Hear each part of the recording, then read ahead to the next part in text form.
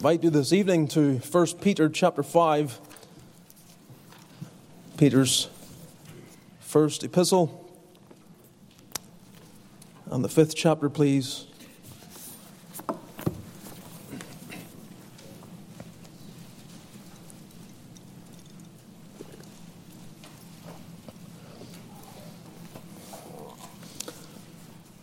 God willing, we'll recommence our series in the Gospel of Luke come September. So, we look forward to getting back to that. Commencing Luke chapter 10.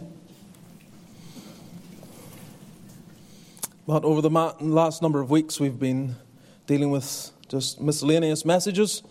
And we come again to another one that I trust the Lord will bless your heart. It's been a subject that's been on my own mind for a number of weeks. In fact, I mentioned it to one of our elders some weeks back about my desire to deal with this subject. It's always good to have reminders on certain things. And so we come to a particular subject tonight that I trust the Lord will bless to us. The subject is that of humility.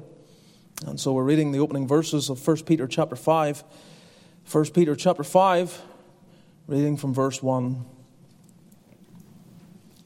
The elders which are among you, I exhort, who am also an elder, and a witness of the sufferings of Christ, and also a partaker of the glory that shall be revealed.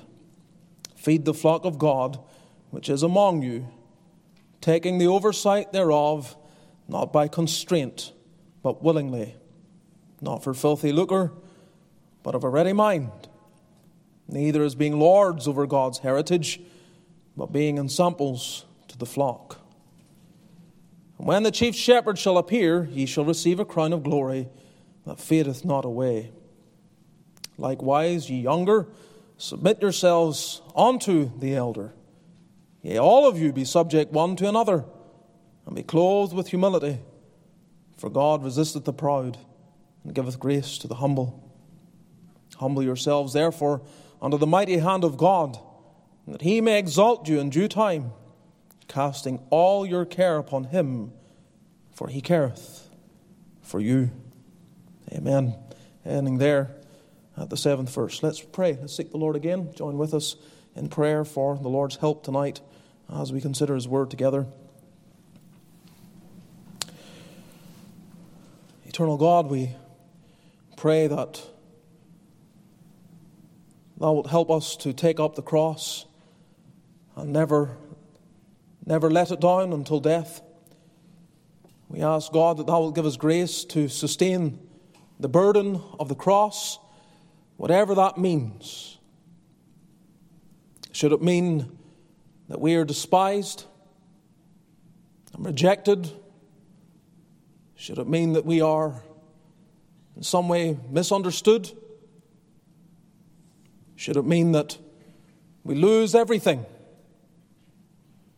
We pray that we will not lay down the cross till we're called into the presence of Christ.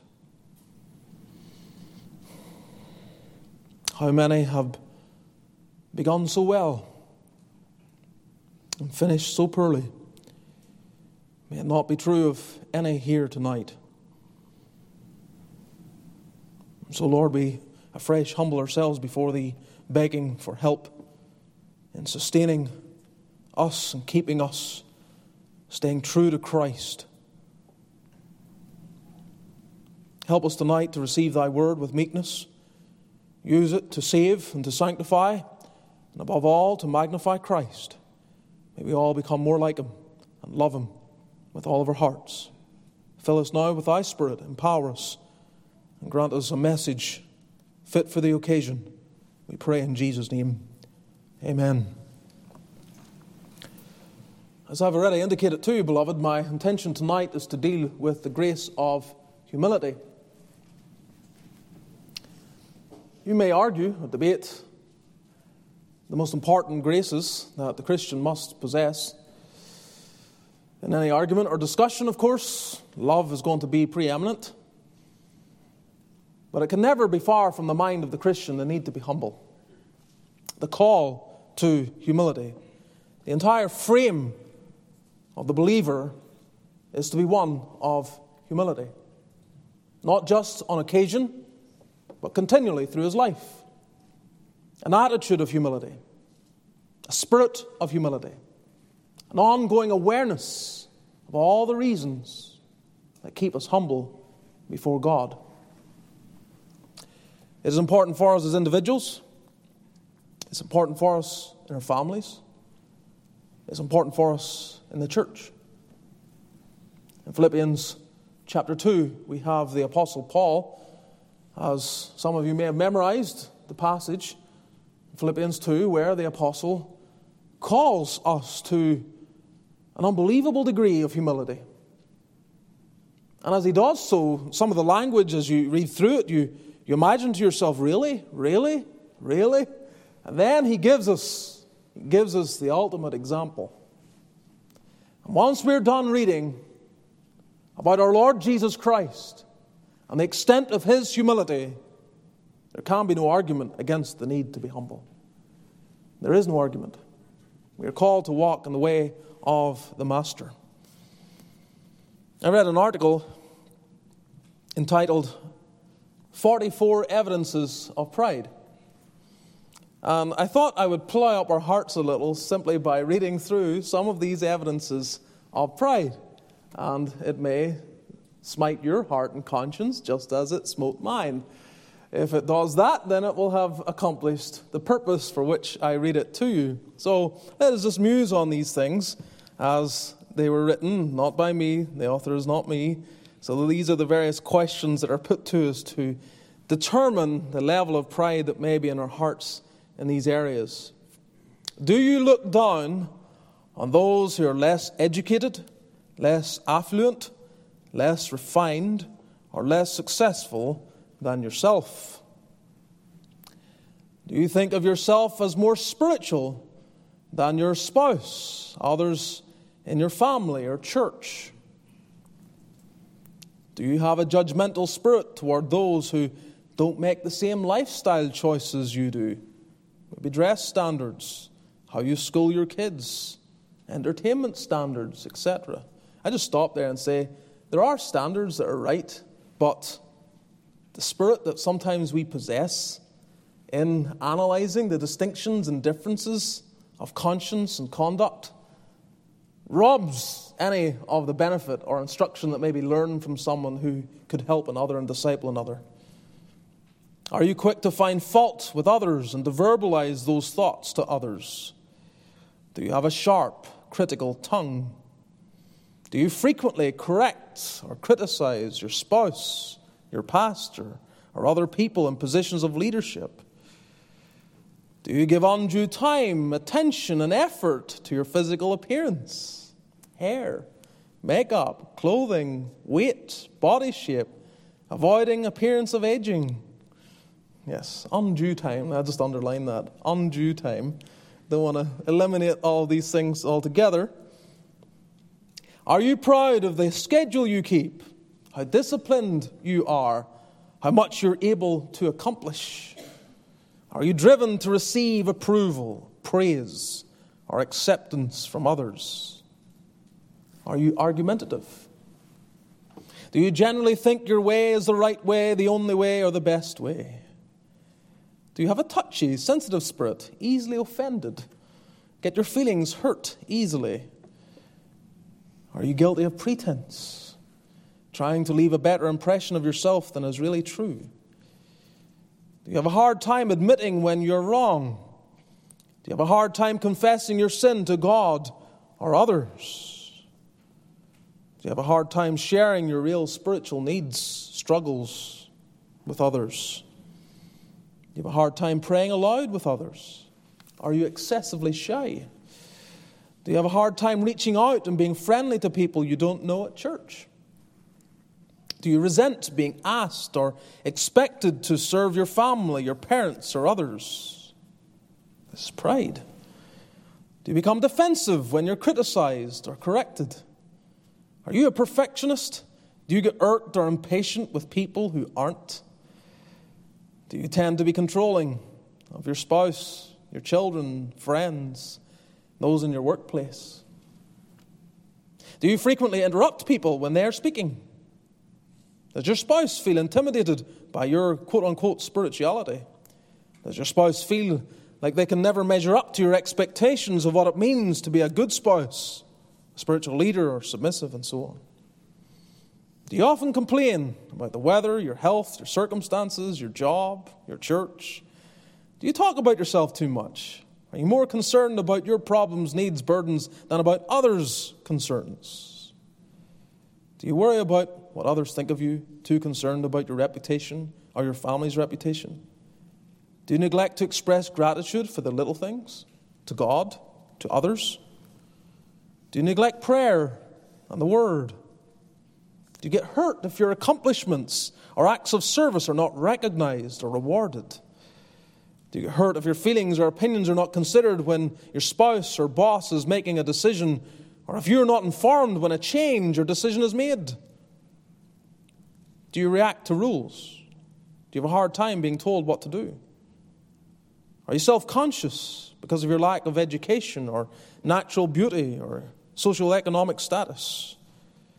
Do you avoid participating in certain events for fear of being embarrassed or looking foolish?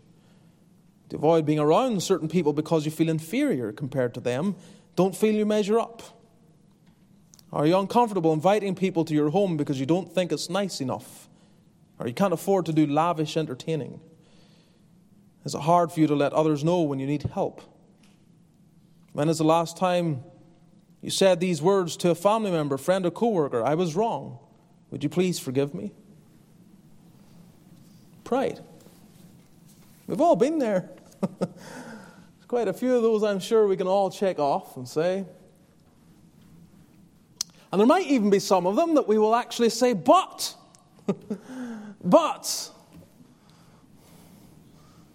Try to give a case for the fact that you're the one being described, but it's not pride in your case. Well, you can argue that before the Lord.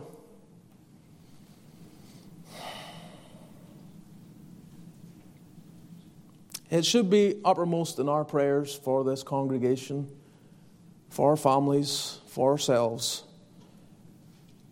that there would be an ongoing, deepening work of humility in all of our hearts. It's impossible for us to grow without it. Impossible for us to advance in the Christian life.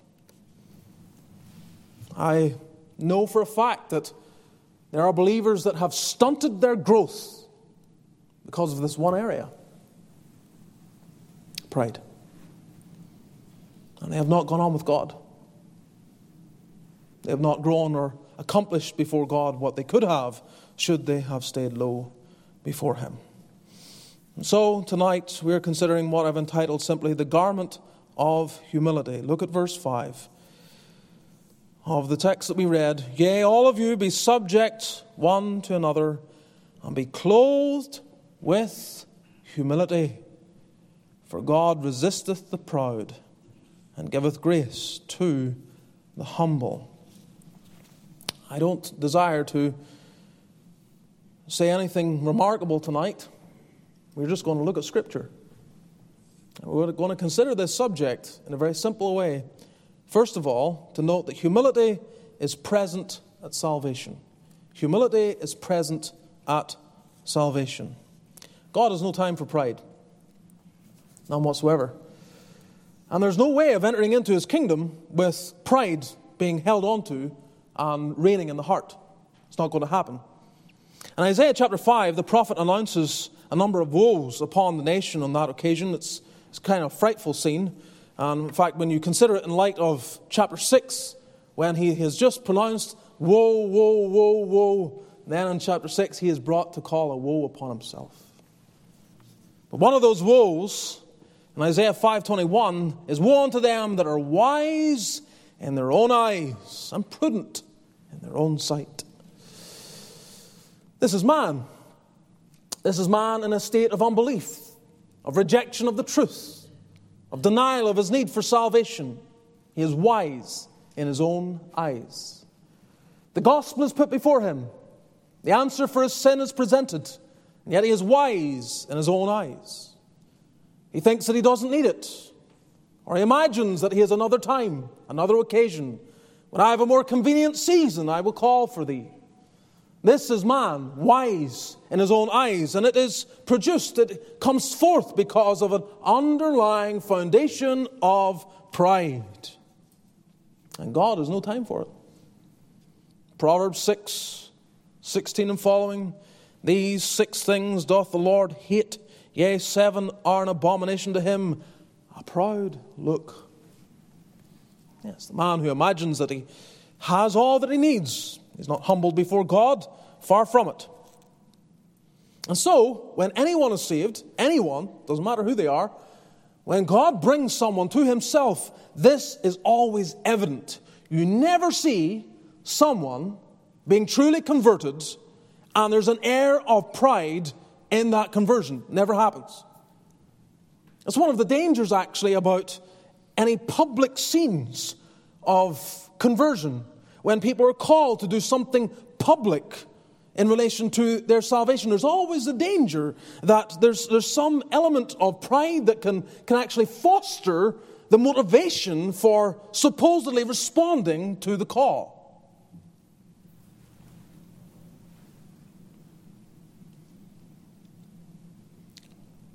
Turn for a moment to Matthew chapter 5. We go to the Sermon on the Mount. See how our Lord begins there, illustrating for us things that are to be expected among those that are truly regenerate.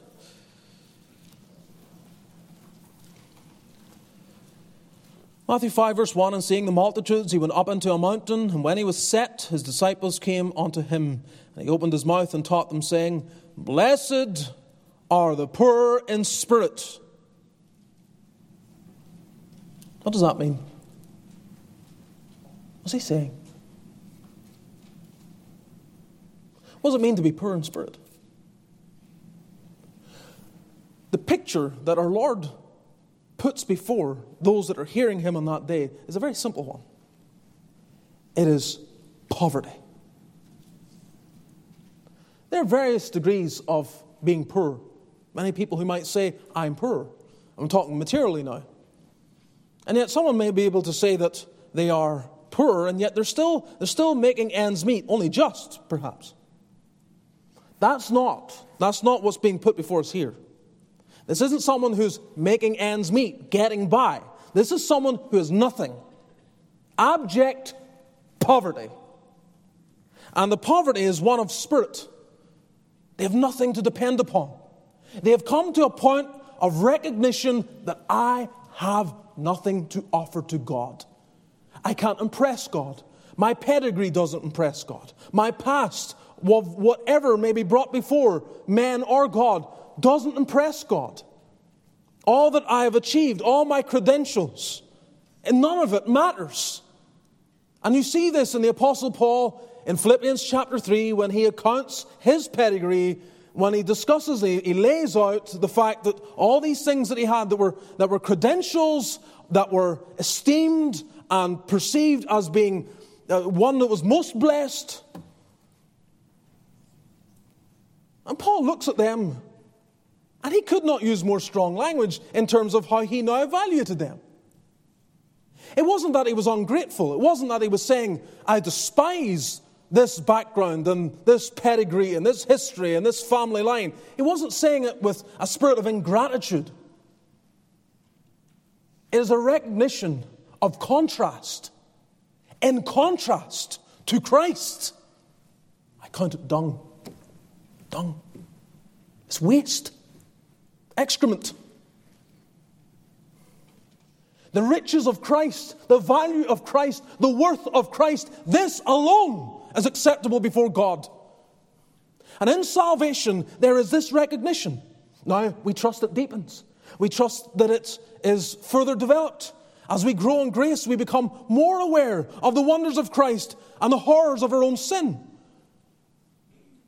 But there is an element, there's always some element, some evidence in the heart of all that are saved of this awareness, I'm nothing. I'm nothing. Now, they're at the first stage. They're in, what was it, K1? Whatever, in terms of understanding these things. And they become aware. They become aware of it. And so when they come to Christ, when they are brought to Christ, when they are converted, when the Spirit draws, there's always evidence of humility. Always. We are beggars.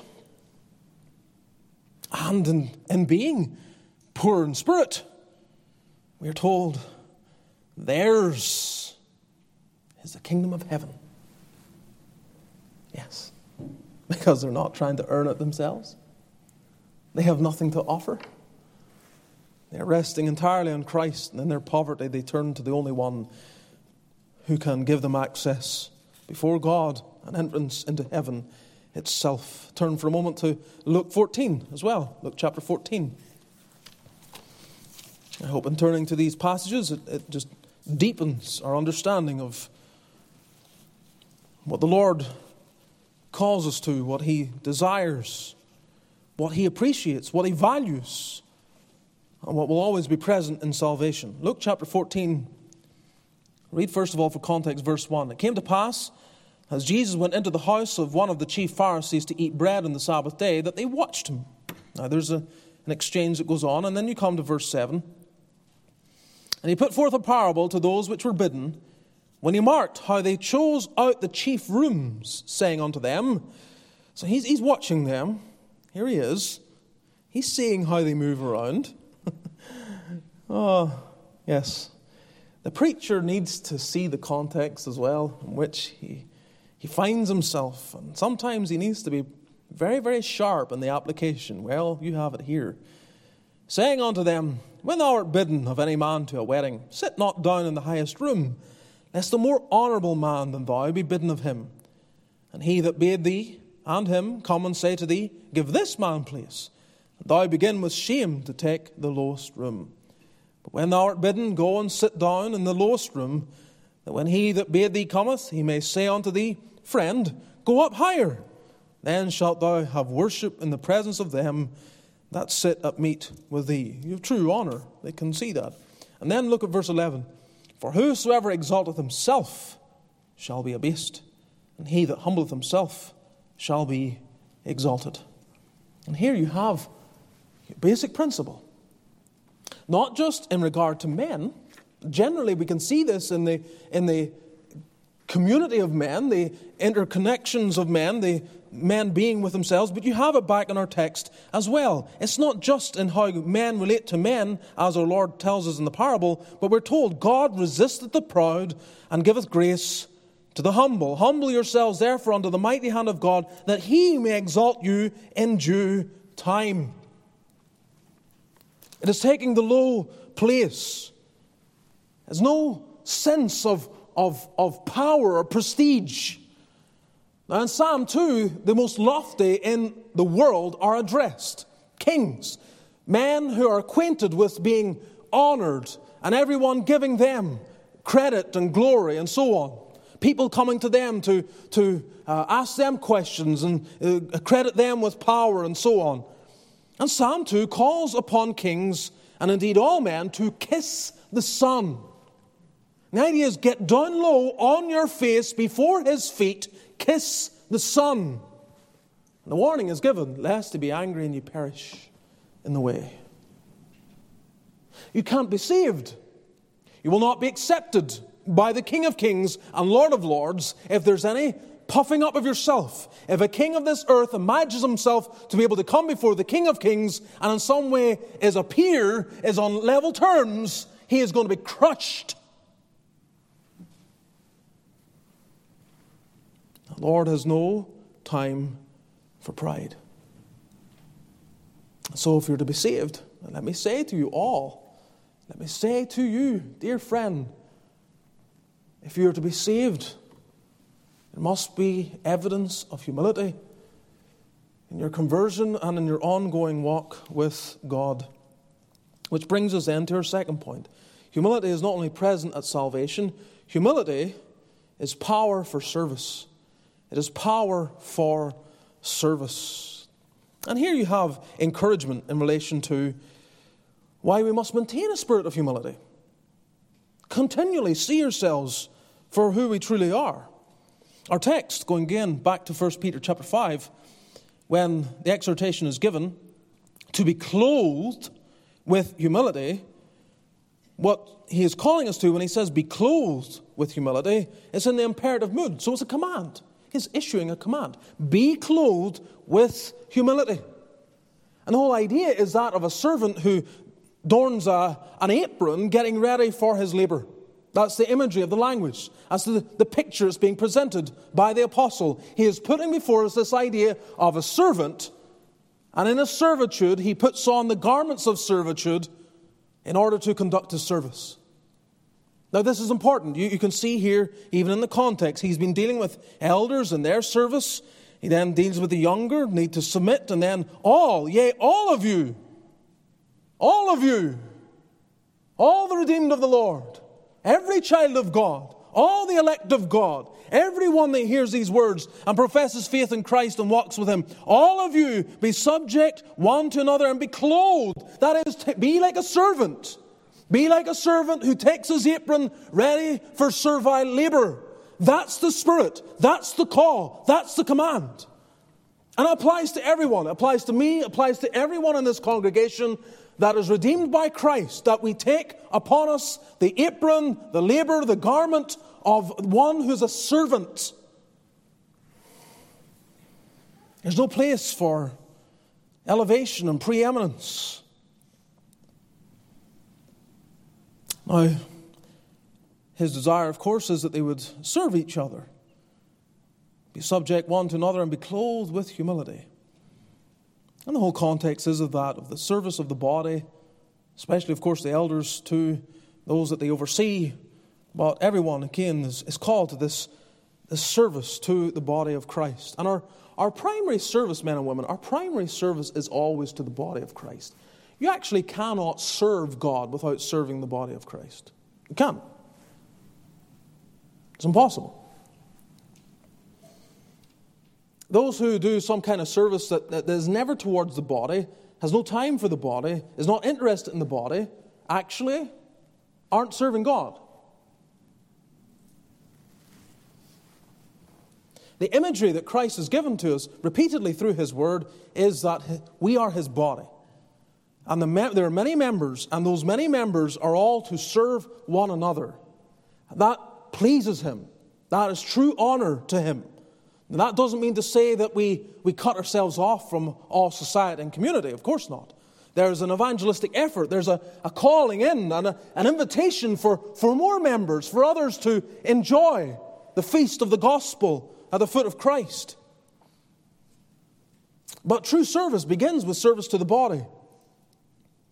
So if we avoid the body, if we're not interested in the body, if we're harsh towards the body, if we imagine that the body is some organization that doesn't matter to us, we have misread the entirety of Scripture, predominantly the New Testament. We don't get it. Turn to Ephesians chapter 4. Ephesians 4.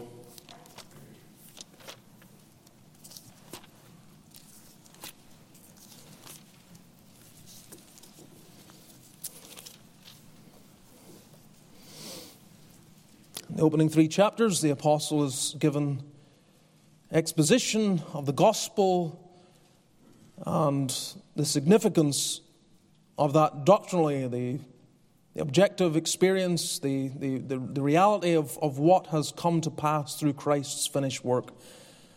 And so he has expounded all of that and the favors and the blessings that gives to us. And then he gets very practical. Ephesians 4 verse 1, I therefore, on the basis of all of this, the prisoner of the Lord, beseech you that ye walk worthy of the vocation wherewith ye are called. Now, when he speaks of the vocation wherewith you are called, he's not talking about your job.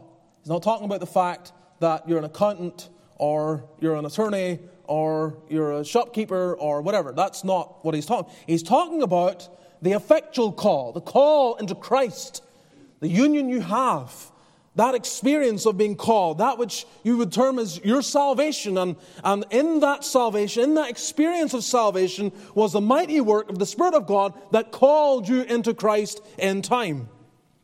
So you've been called, and he speaks of it as a vocation. There's this high sense of calling. The calling into Christ to be a Christian is not something you tack onto your life. It exalts your entire way of living. Your testimony before the world is not the same as it once was. It's not just your Joe blogs from such and such an area and so on. Now, the calling to Christ dominates all that you are. That whatever you're known by, whatever you do, whatever your business, whatever your family, you're now a Christian. You've been called to be one. And so how do we walk worthy? What is worthy, a worthy representation of this calling? Is it that we go around and say, hey, I'm a king and priest unto God, kiss my feet. I'm better than you. I'm superior to you. I'm mightier than you. I'm more intelligent than you. That I know the way of salvation, you don't, and you're a fool. Is that the spirit? Is that? No, it's the complete opposite. With all lowliness and meekness, with long suffering. And how is it particularly to be shown? Forbearing one another in love, looking to the body of Christ, endeavoring to keep the unity of the Spirit in the bond of peace. And then he goes on to deal with what we're discussing. There is one body and one Spirit and so on, even as you're called in one hope of your calling. So we are called then to this lowliness, meekness, long-suffering, forbearing. Now none of that is easy. None of that is easy.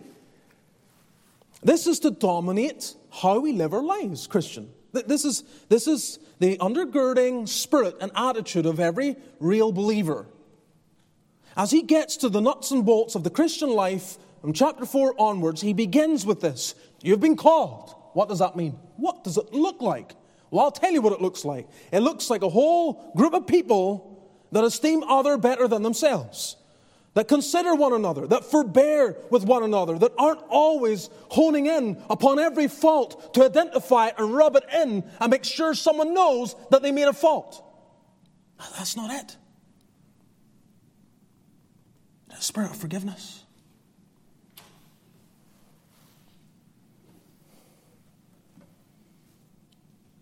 Long suffering,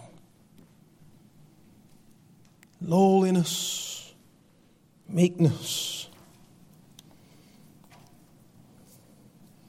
And so the same Apostle Paul writes in Romans 12, verse 10, be kindly affectioned one to another with brotherly love, in honor preferring one another. This is how we serve.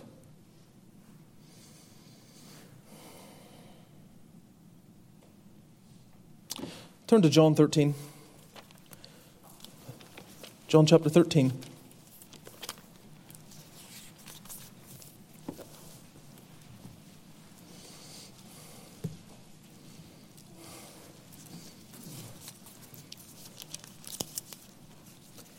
We marvel at Christ. We marvel at his condescension.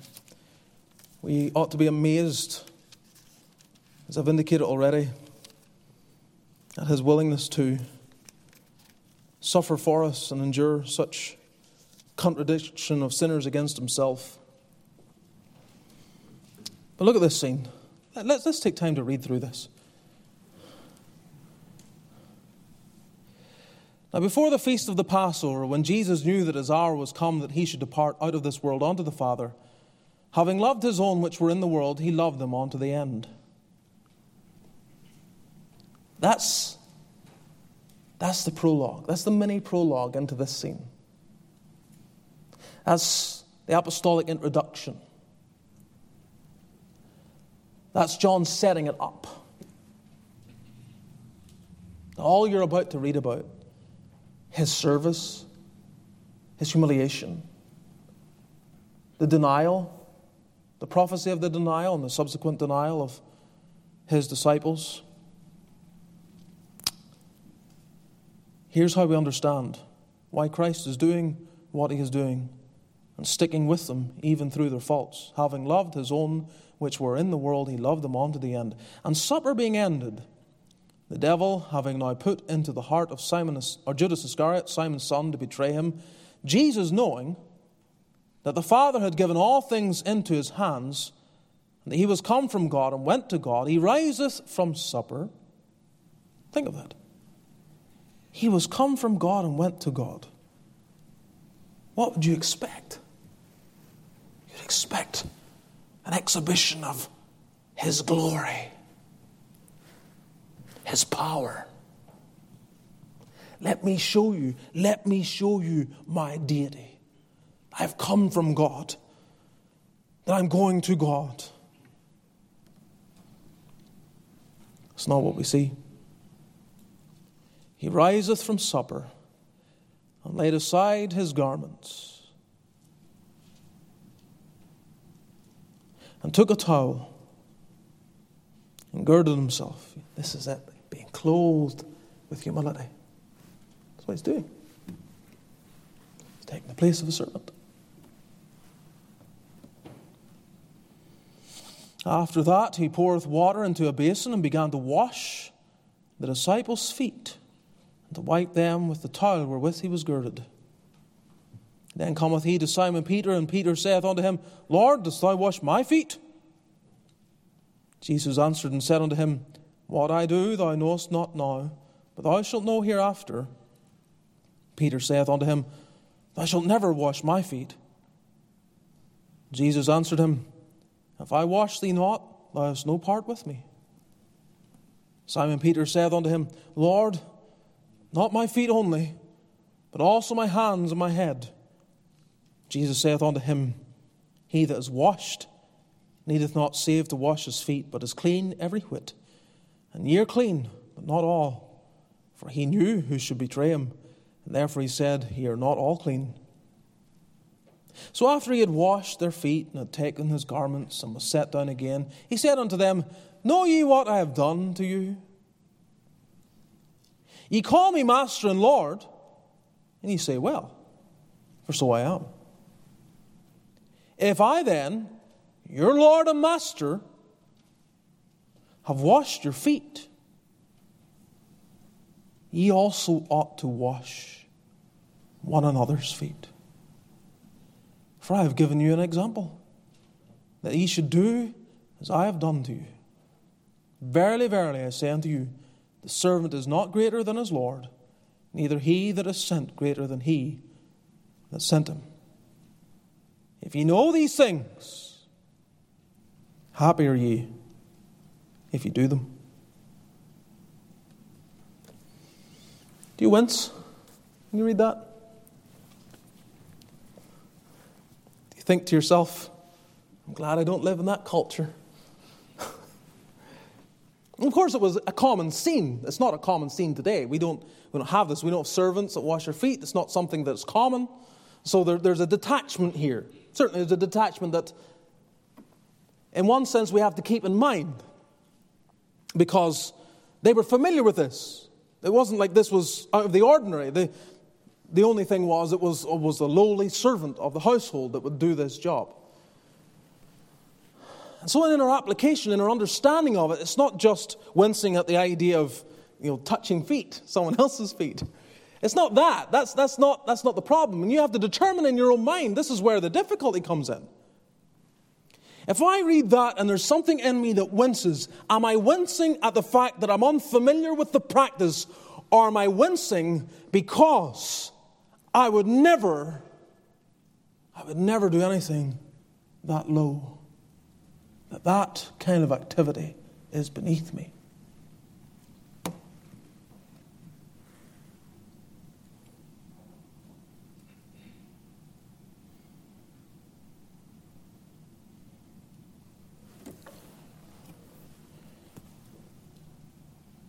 If there's a feeling that something's beneath us,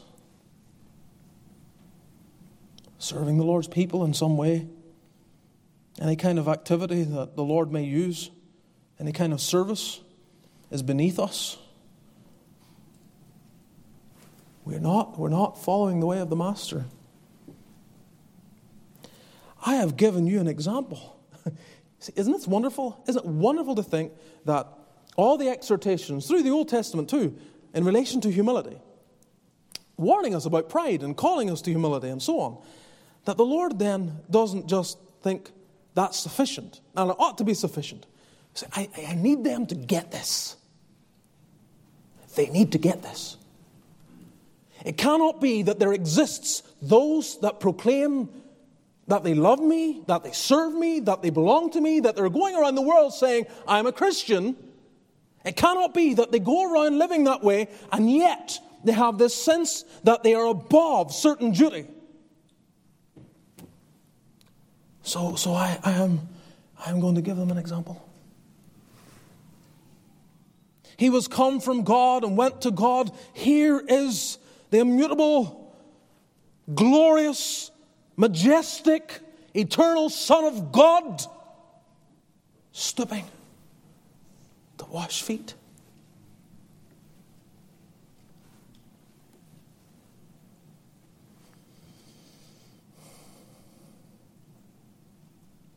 You know, I'm bothered right now in my own mind that I know everything that I've said is true,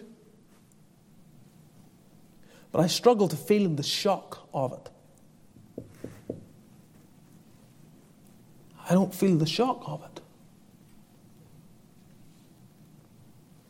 We should be aghast.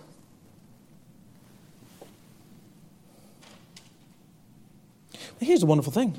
If you know these things, happy are ye if you do them. You want to know how to live above the world and have a joyful spirit. Go low and stay there. People invite you up. People give you accolades. That may be the case, but always stay low.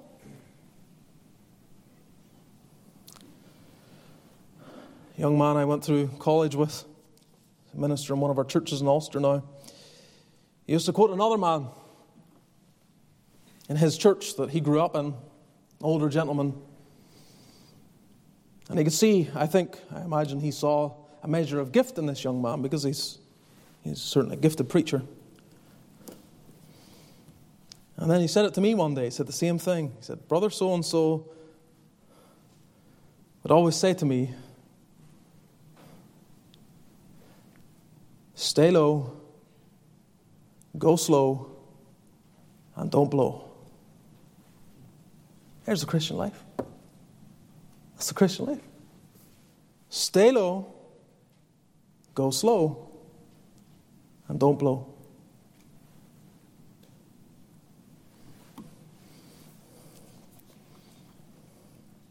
Our Lord Jesus has given us an example. This is service. Humility is power for service. Never was there one who had such power in his service, and this is how he conducted his service. With such lowliness of mind. You remember Micah chapter 6, and what the prophet has to do with there when he addresses his people. In fact, if you go there for a moment, because you know the text that I'm going to turn you to. And what doth the Lord thy God require thee? But to do justly, love mercy, and walk humbly with thy God. But I want you to see the scene. Sometimes we forget the scene.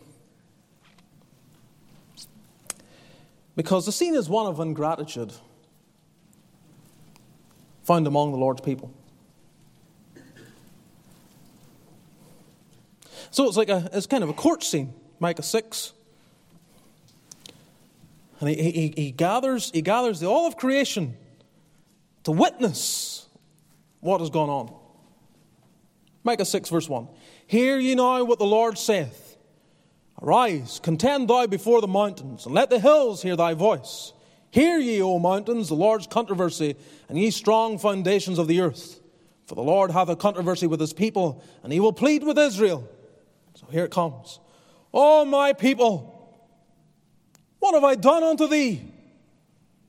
And wherein have I wearied thee? Testify against me. For I brought thee up out of the land of Egypt, and redeemed thee out of the house of servants. And I sent before thee Moses, Aaron, and Miriam. O my people, remember now what Balak king of Moab consulted, and what Balaam the son of Beor answered him from Shittim unto Gilgal, that ye may know the righteousness of the Lord. Wherewithal shall I come before the Lord, and bow myself before the high God? Shall I come before him with burnt offerings, with calves of a year old? Will the Lord be pleased with thousands of rams, or with 10,000 of rivers of oil? Shall I give my firstborn for my transgression, the fruit of my body for the sin of my soul? So here's the argument. What do you want, Lord? What do you want from us? They've given your offerings and the calves, the rams. Do you want the firstborn? What is it? And then you have verse 8. He hath showed thee, O man, what is good. And what doth the Lord require of thee but to do justly, and to love mercy, and to walk humbly with thy God?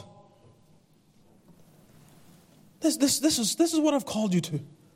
Don't misunderstand. I have blessed you. I have blessed you. I have delivered you. Here's your salvation. I brought you out of Egypt.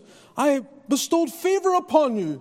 When there were those who wanted to judge you and condemn you, it was not possible. You were so favored. And yet you're living in such a way of pride, of ingratitude. Of course, the whole world sees it. They don't see you walking justly, loving mercy, and walking humbly with thy God. You think you are something. You've forgotten the basics of real service to God in the community. Thirdly, finally, humility is preparation for blessing. It is preparation for blessing.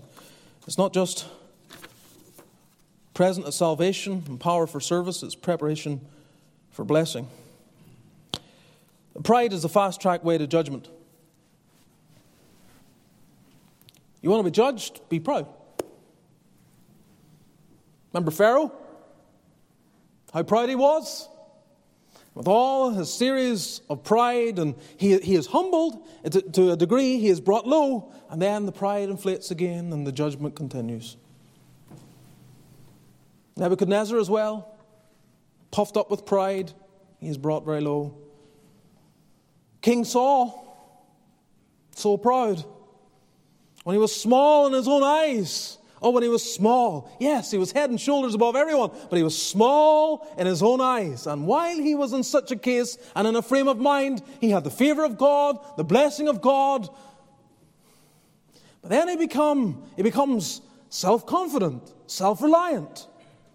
He is given commands from God, and he hears the command, and then he goes and he twists them, and then he comes and says, I've obeyed. But he obeyed in his own terms. There's a pride that thinks that I can hear, and we can all fall into this. We can all fall into this. It's like a corrupt filter that comes across our minds and our ears. We hear the God's word. It comes in black and white, it comes in plain terms, and it comes into this filter, and this filter has a way of kind of twisting it and turning it and distorting it where it's not what it once was. But you imagine that it's still the same thing. And so God is calling us to something, and you have this thing. This happens. It happens to those in the church. A filter that turns plain speech, plain language from God. And it's a filter developed, created, invented by pride. And Saul had it. Oh yes. Read 1 Samuel 15, you'll see it. The Lord calls us low. He calls us low. He wants to bless us. And it's when we are low, it's then that He blesses. And if we want to be a people blessed of God, if we want to be individuals blessed of God, our families to be blessed by God, our church to be blessed by God, it always necessitates humility. Deep humility. We all know families where the parents were far more enlightened, instructed, capable, well-taught, well-grounded than maybe some comparative set of parents. And in the raising of the children, the ones that were so prepared, so equipped, so capable, so disciplined even,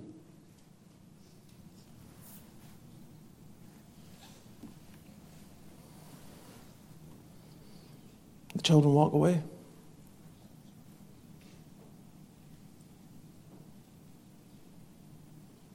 Not interested in the Lord.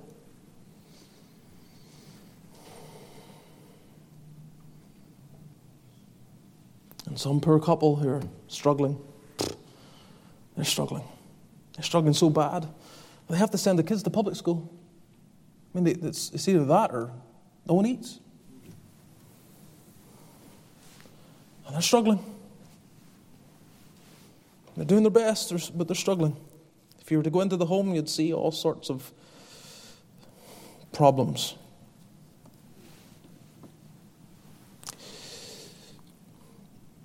But there's a father and a mother that sob every day. God help us. God keep our children.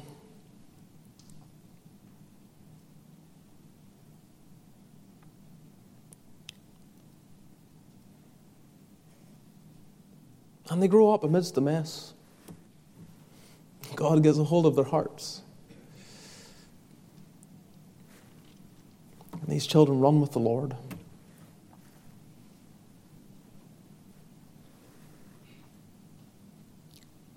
See, it's not many mighty are chosen. And as soon as we imagine that salvation is by our discipline, our brother was touching on it in the Sunday school this morning. Salvation is by discipline. Salvation is by genetics, power, capability, intellect, homeschooling.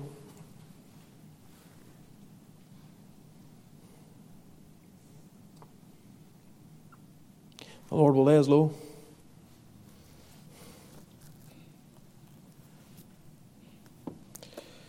You have heard often quoted in the place of prayer in this place, and it hasn't been quoted recently very much, but we would do well to bring it to mind more often in these days. What the Lord said to Israel, "If my people, which are called by my name, shall humble themselves and pray and seek my face and turn from their wicked ways, then will I hear from heaven, will forgive their sin, and heal their land."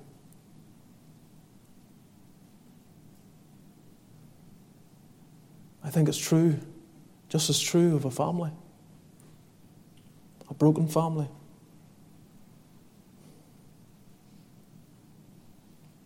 There's some of you, my heart bleeds for you. I wish there was something I could say. Maybe this is the word. If my people, if you humble yourself and pray, seek my face, and turn from your wicked ways, then will I hear from heaven, forgive your sin, heal your home.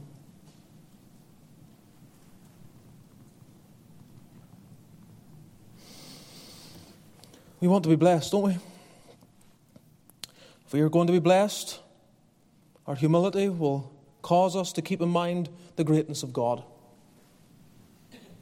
That's an aid to keeping us low, isn't it? The greatness of God. A man who's proud does not have God in view. Can't. How can he? How can he have God in view when he's proud? We referenced it, Isaiah 6. That year he saw the Lord. What did it do? Woe is me. It changed how he saw himself. It changed how, seeing the Lord changed how he saw himself. The same was with Moses.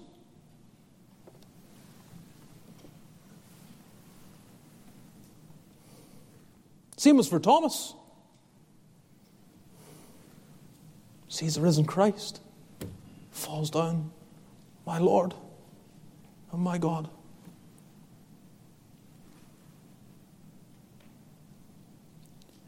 That which brings blessing is not only a humility that recognizes the greatness of God, but also recognizes the awfulness of sin. We need to take time to contemplate the awfulness of our sin. Not to the point of a despondency that causes us to wallow without relief from the gospel.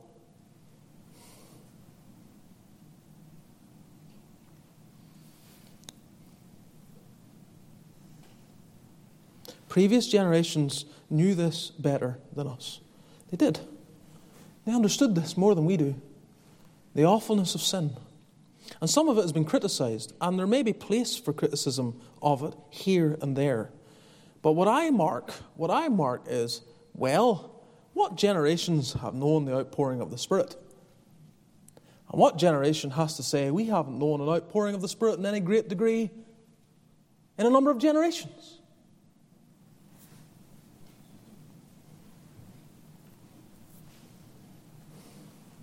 The awfulness of our sin, it throws us low. Read the prayers of Daniel, Ezra, Nehemiah.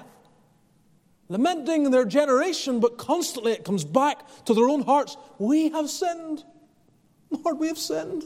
We have done such wickedness.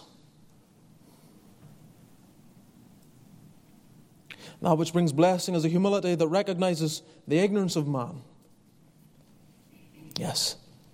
We don't know it all. You don't. I don't care how many seminary degrees you have, how many times you've read through the Bible, how much experience you have, what intellect and knowledge. I don't care.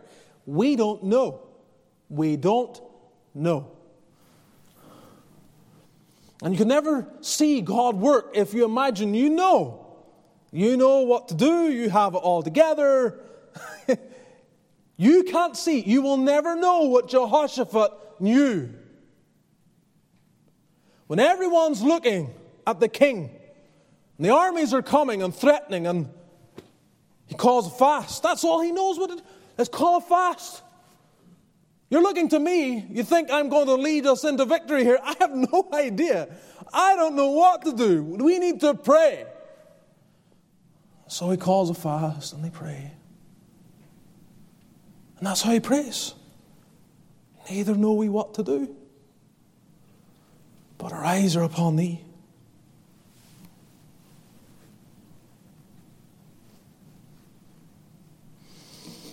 That which brings blessing is a humility that recognizes the dispensability of self.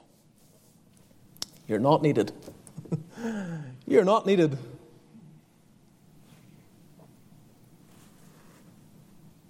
The Lord's work will go on. It will. And so if you look at all the mighty men that have lived in the past, and you look at the history of the church, and you see these periods where there were these mighty men, and then you imagine that the answer then is another mighty man. What was common was these men didn't see themselves as mighty, and some of them certainly were. As the world would look at it, they were mighty. I mean, they were unusual. They were like Paul, but very many of them were not. Very many of them. Just very ordinary people. Well, we have a lot of ordinary people. Are you ordinary? I'm ordinary. Very ordinary. And the Lord will use us, but it doesn't depend on us. His work will go on. That which brings blessing is a humility that recognizes the condescension of Christ. It all goes back to the cross, doesn't it? It goes back there. It sits there daily pondering, how can it be that God should love a soul like me? How can it be? So,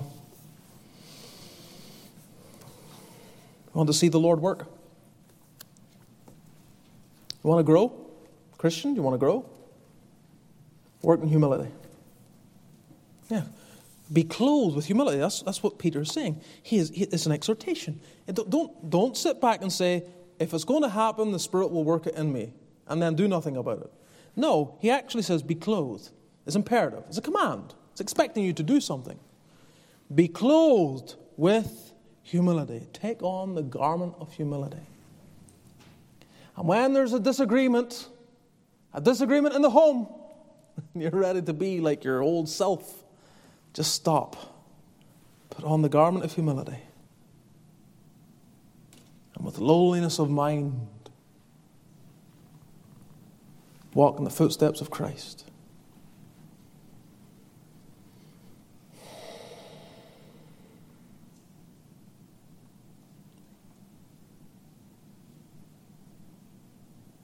Yes, when the Lord sees, when He sees this weak and feeble people,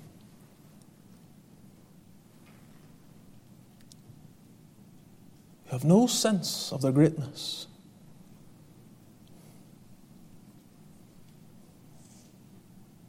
it's such a people that He comes and He says, yes, I will bless them.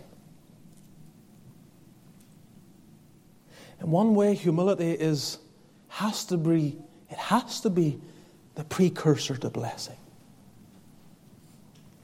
If God blesses the proud, then what does He do with it?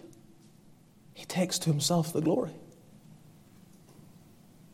So there has to be this deep work in our hearts in this area, so that He may in turn then entrust us with such blessings that overwhelm us.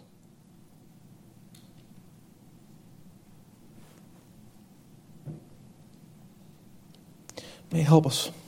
Let's bow together in prayer.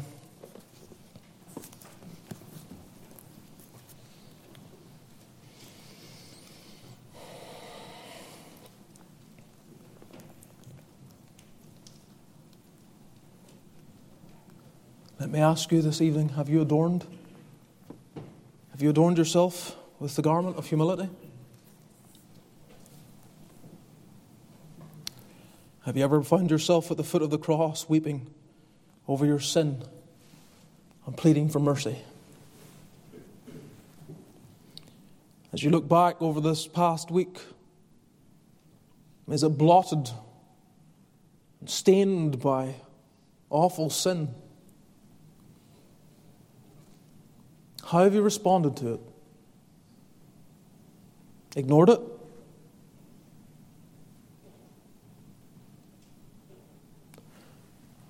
Or will you take these moments as the Spirit strives and softens your heart, applies that conviction, rubs it into the soul?